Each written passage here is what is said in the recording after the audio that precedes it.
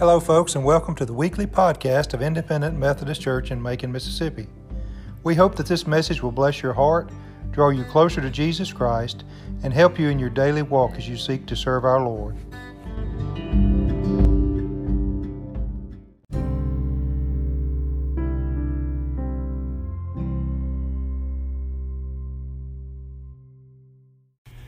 Well, good morning. It's good to be back here with you again this morning. You know, it's funny how the Lord works. As Miss Connie mentioned, that we didn't get that the girls did until around noon yesterday, I guess, when I finally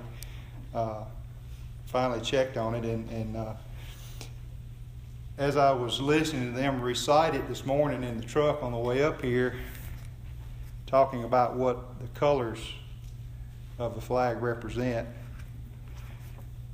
it was an awesome thing because it sort of goes in line with what I was planning to talk about this morning, and we had no clue that it was going to correlate like that. So I wanted to.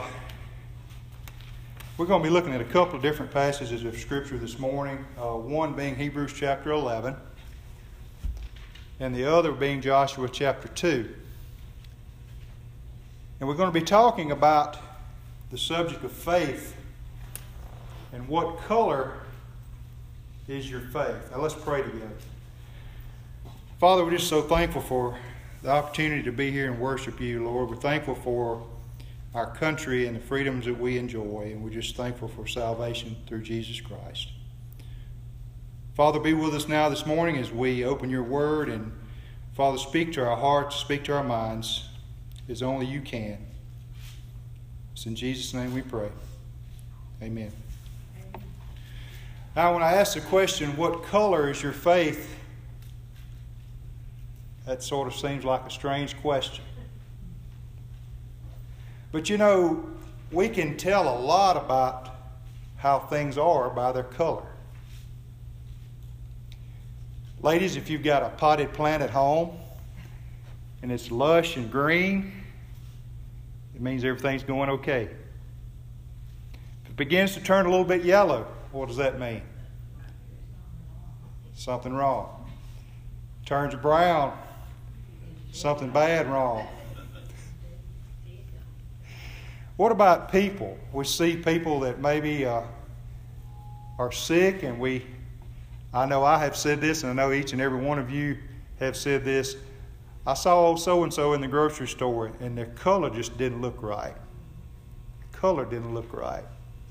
We know by the color that something's not right.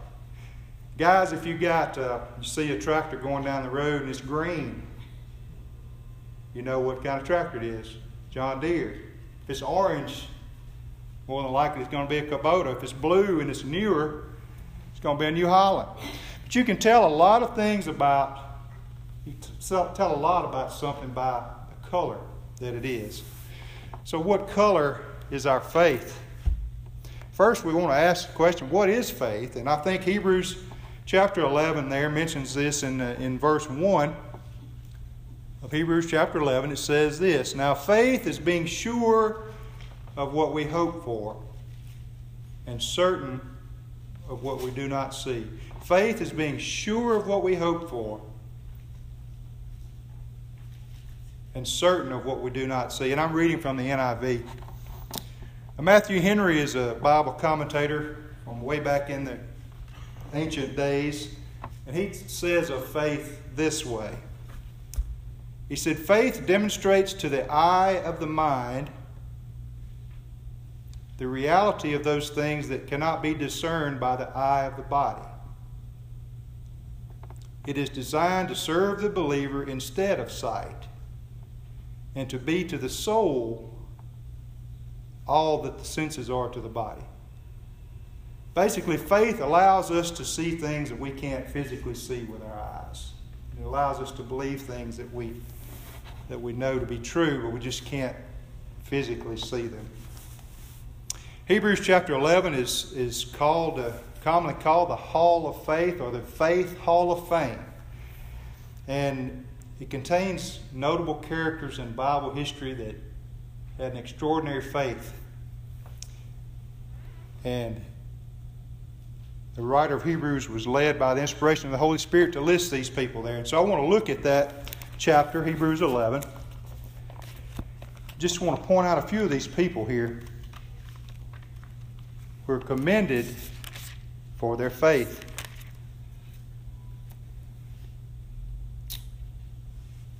In chapter 11 of Hebrews, in verse 4, it mentions Abel offered God a better sacrifice than Cain did. By faith he was commended as a righteous man when God spoke well of his offerings. Then verse 5, it mentions Enoch. By faith Enoch was taken from this life so that he did not experience death. And then it go on down, verse 7, it mentions Noah. By faith, when warned about things not yet seen, in holy fear, built an ark to save his family. Verse 8, by faith, Abraham, when called to go to a place he would later receive as his inheritance, obeyed and went, even though he did not know where he was going. And you skip on down, mentions Isaac and Jacob and Joseph and Moses. It mentions by faith in verse 29, the people of Israel passed through the Red Sea as on dry land. Verse 30, by faith the walls of Jericho fell after the people had marched around them 7 days. And then verse 31, by faith the prostitute Rahab, because she welcomed the spies, was not killed with those who were disobedient. Now Rahab jumps out to us for several different reasons. One, it says here she was a prostitute. She was a sinner. She's listed there with all these champions of faith. She's also, from best I can tell, the only woman listed here in this list. And also, from the best I can read and tell, she's the only non-Jewish person listed here. She's the only one that's not a Hebrew. And so we want to examine Rahab's faith this morning to see what it is that's so extraordinary about her faith that the Holy Spirit inspired the writer of Hebrews to list her in this list. If you want to turn now to Joshua chapter 2, we're going to look at the life of Rahab. Joshua chapter 2, back toward the turn left in the Bible, and it's right behind the book of Deuteronomy. Joshua starts there.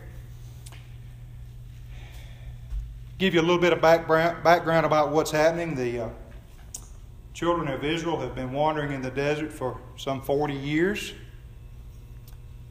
And Moses has now died, and God speaks to Joshua in chapter 1, starting at verse 2.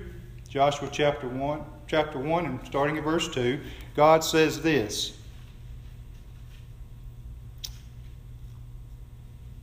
Moses, my servant, is dead. Now then, you and all these people get ready to cross the Jordan River into the land that I'm about to give to them, to the Israelites. I will give you every place where you set your foot, as I promised Moses. Moses is gone, and God tells Joshua, get ready. We're going across the Jordan. And so Joshua, in chapter 2, decides that he wants to send out secretly 2 spies to sort of check out the land. Not that he doubted God, but he wanted to see kind of what they were in for, just to prepare. So we're going to start there in chapter 2, starting in verse 1. And we're going to read through 25 verses here. So just bear with me and hang on. Joshua chapter 2, verse 1. Then Joshua, son of Nun, secretly sent 2 spies from Shittim. Go look over the land, he said, especially Jericho. So they went and entered the house of a prostitute named Rahab and stayed there. The king of Jericho was told, look, some of the Israelites have come here tonight to spy out the land. So the king of Jericho sent this message to Rahab: bring out the men who came to you and entered your house, because they have come to spy out the whole land. But the woman had taken the 2 men and hidden them. She said, yes, the men came to me, but I did not know where they had come from. At dusk, when it was time to close the city gate, the men left. I don't know which way they went. Go after them quickly you may catch up with them. But she had taken them up to the roof and hidden them under the stalks of flax that she had laid out on the roof.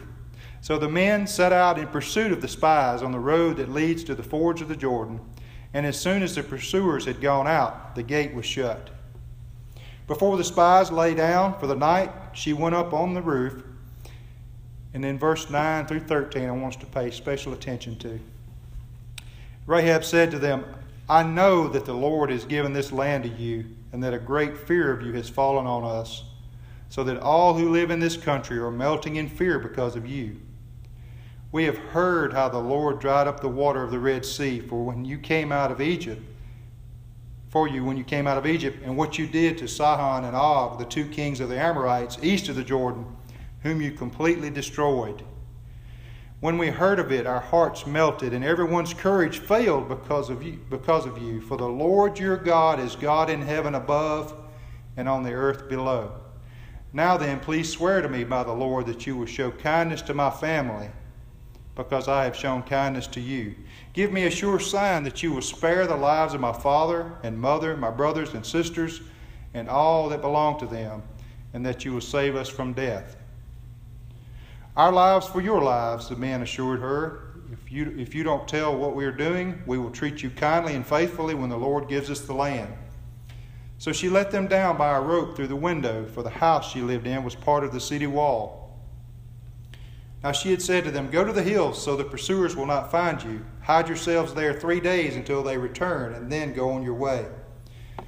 The men said to her, This oath you have made us swear will not be binding on us unless when we enter the land you have tied this scarlet cord in the window through which you let us down, and unless you have brought your father and mother, your brothers, and all your family into your house. If anyone goes outside your house into the street, his blood will be on his own head. We will not be responsible. As for anyone who is in the house with you, his blood will be on our head if a hand is laid on him. But if you tell what we're doing, we will be released from the oath you made us swear. Verse 21, Agreed, she replied. Let it be as you say. So she sent them away, and they departed, and she tied the scarlet cord in the window. And I'll stop there.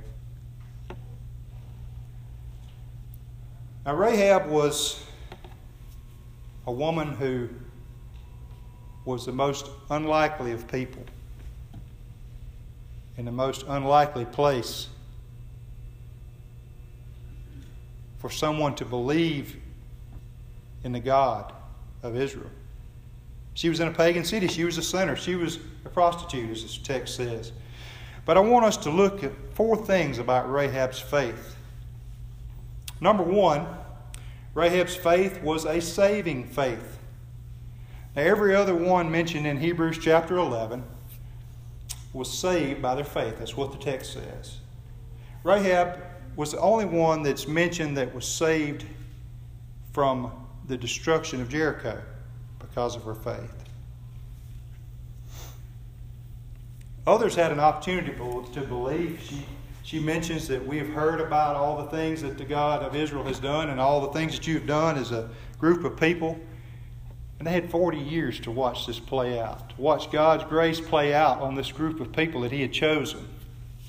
40 years to hear about the wonders that had been taking place, how He fed those hundreds of thousands of people in the desert, and how He protected them, and how He led them from one place to another. They had plenty of time.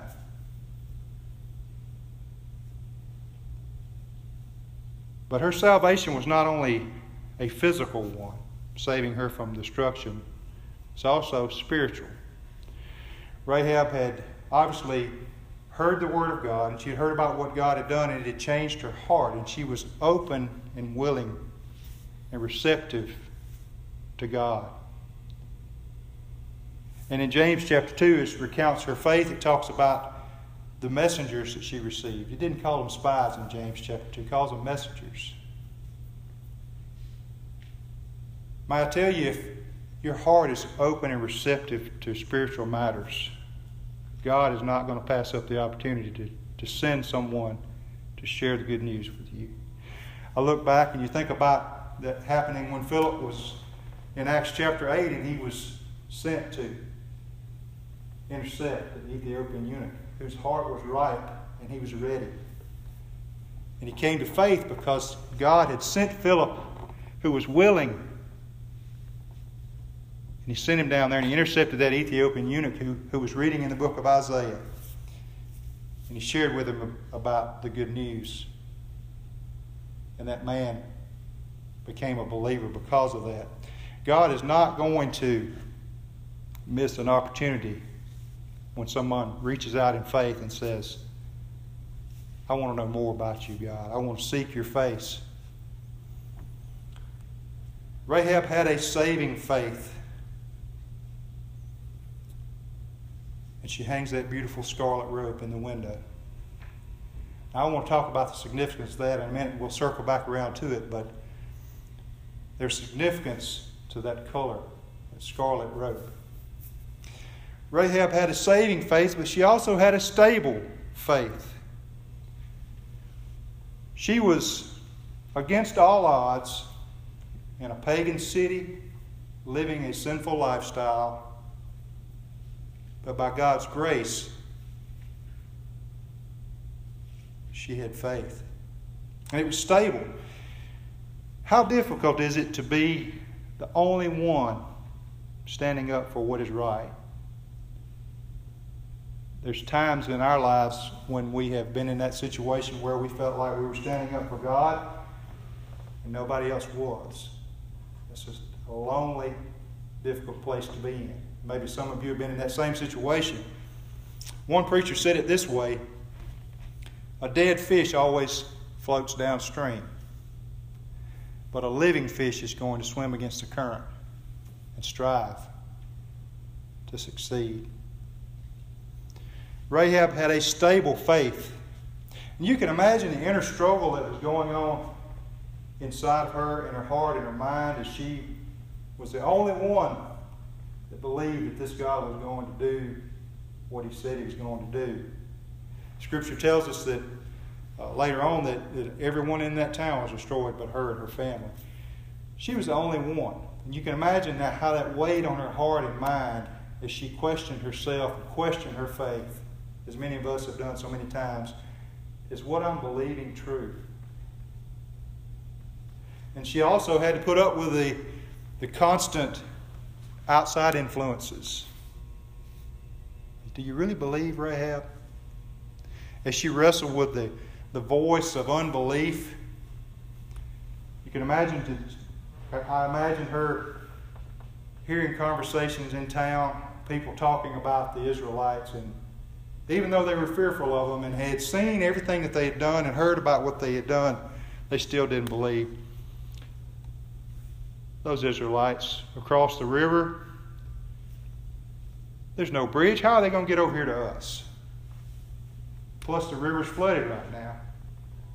It's harvest season. It said that the Jordan River was out of its banks later on. They were at the widest part almost. There's no way they can get all those people across that river without a bridge. They'll have to go way up in the mountains to where the mountain pass is narrow to cross.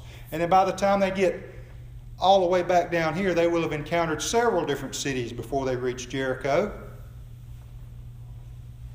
And the Canaanites are strong. They'll never make it. They'll be defeated before they reach here. And so, as fate would have it, they walked across the Jordan on dry land. So you can imagine Rahab thinking to herself secretly in her heart, maybe now, will anyone else believe? Surely they'll believe now as they have made it across the river. Nobody thought they could do it. God helped them do it, and I knew he could. Surely they'll believe now. But no. We have high walls. What we've built here is good enough. I thought about Adam and Eve just as a side note. When they were in the Garden of Eden and they sinned, they realized they had sinned, they tried their best to cover it up, to cover their nakedness with fig leaves. And I imagine they probably thought pretty high of themselves once they got those garments made out of fig leaves, proud of themselves and what they had accomplished. They had covered up the wrong they had done. But then later that evening, they get an encounter with a holy God. And all their efforts melt away and pale in the presence of a holy God who covers them with animal skins. But the people still don't believe, and Rahab is thinking surely they will.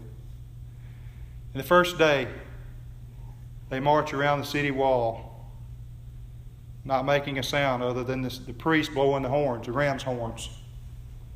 You kind of wonder if Rahab had a little doubt when all that took place. She was expecting something big.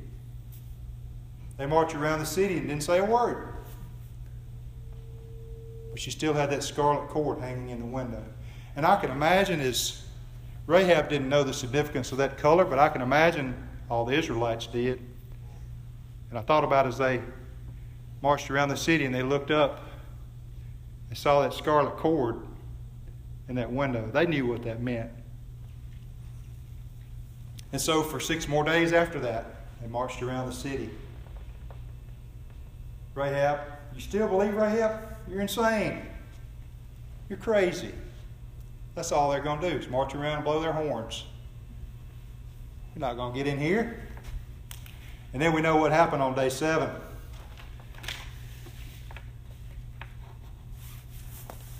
Rahab had a saving faith. She had a stable faith that was stable and steadfast and unwavering the whole time. Thirdly, she had a sanctifying faith. We read in Joshua that after the city was overtaken and everything in the city, man, woman, child, and beast was destroyed, except for Rahab and her mother, and father, and brother, and sisters, and all that belonged to them. They were saved from destruction. But then Joshua chapter 6, verse 25 says that she lives among the Israelites to this day. At the time this was written, Rahab was still alive, and she was living among the Israelites. And she ended up marrying into a prominent family in Israel. She married a man named Salmon. And together they had a son named Boaz, who just happened to marry a girl named Ruth, who had a son named Obed, who had a son named Jesse, who had a son named David, who became king of Israel. You see, Rahab was the great-great-grandmother of King David. And she falls squarely in the ancestral line of Christ. And I think that's significant because she's a Gentile. And I think that should tell us that God is no respecter of persons. He's the God of the Jews and the God of the Greeks. He died for all men. And that's significant. Rahab had a saving faith. Rahab had a stable faith. Rahab had a sanctifying faith. But lastly, I would like to think Rahab had a scarlet faith. You remember we talked about the fact that scarlet symbolized something in Bible times. Symbolizes the blood. And what's significant about blood in the Bible? Hebrews 9 verse 22 says this. In fact, the law requires that nearly everything be cleansed with blood, and without the shedding of blood there is no forgiveness. And though Rahab didn't realize it probably at the time, when she hung that scarlet cord in the window above her head, she was effectively saying, I'm covered by the blood. And then when we think about the Israelites as they're about to be ushered out of Egypt, and Moses tells them to paint the doorpost in the top of the door frame with the blood of the Passover lamb, they were effectively saying, we're covered by the blood. And then as they get out into the desert and God gives Moses the instructions for the tabernacle and gives them instructions on how they're to camp. This is so cool. They're to camp in a certain way, and the tabernacle is to set up in the middle. And the tribe of Judah to the east, 186,000 people straight to the east. Then 151,000 to one direction, 157,000 the other direction, 108,000 the other direction. Looking down from heaven, it makes the shape, perfect shape of a cross. And this is even more cool.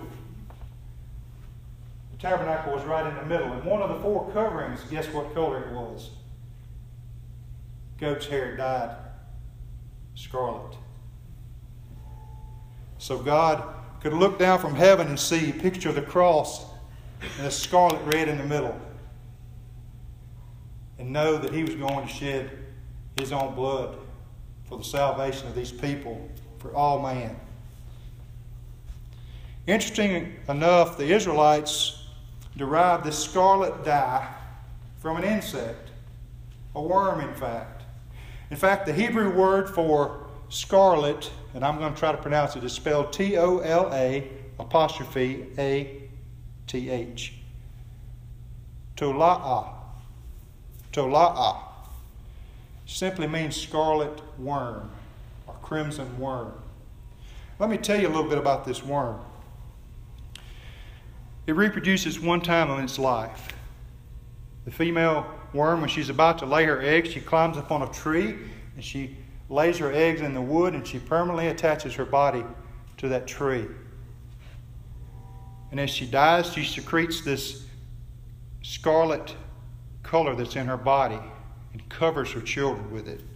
And they spend the rest of their lives with that permanent scarlet mark. I know someone else who climbed upon a tree and poured out His blood for us, our Lord Jesus Christ. Psalm 22 is a psalm that is about the cross. It was written about 1,000 years before Christ came on the scene, but I want to look at that just a second. Psalm 22. And you're familiar with this, but we're going to look at some of this. The first verse of that psalm, you see if any of this rings a bell as we read this. See how it compares with the words of Christ as He hung on the cross. Verse 1, my God, why have you forsaken me? Why are you so far from saving me? Verse 6, pay very close attention to this. But I am a worm and not a man, scorned by men and despised by the people. All who see me mock me, they hurl insults, shaking their heads. He trusts in the Lord. Let the Lord rescue him. Let Him deliver him, since He delights in him. Sounds pretty familiar, doesn't it? And our Lord Jesus said He was a worm. Kind of makes me wonder if He wasn't thinking about this. Written 1,000 years before He came on the scene. So Rahab had a saving faith. She had a stable faith. She had a sanctifying faith. And she had a scarlet faith.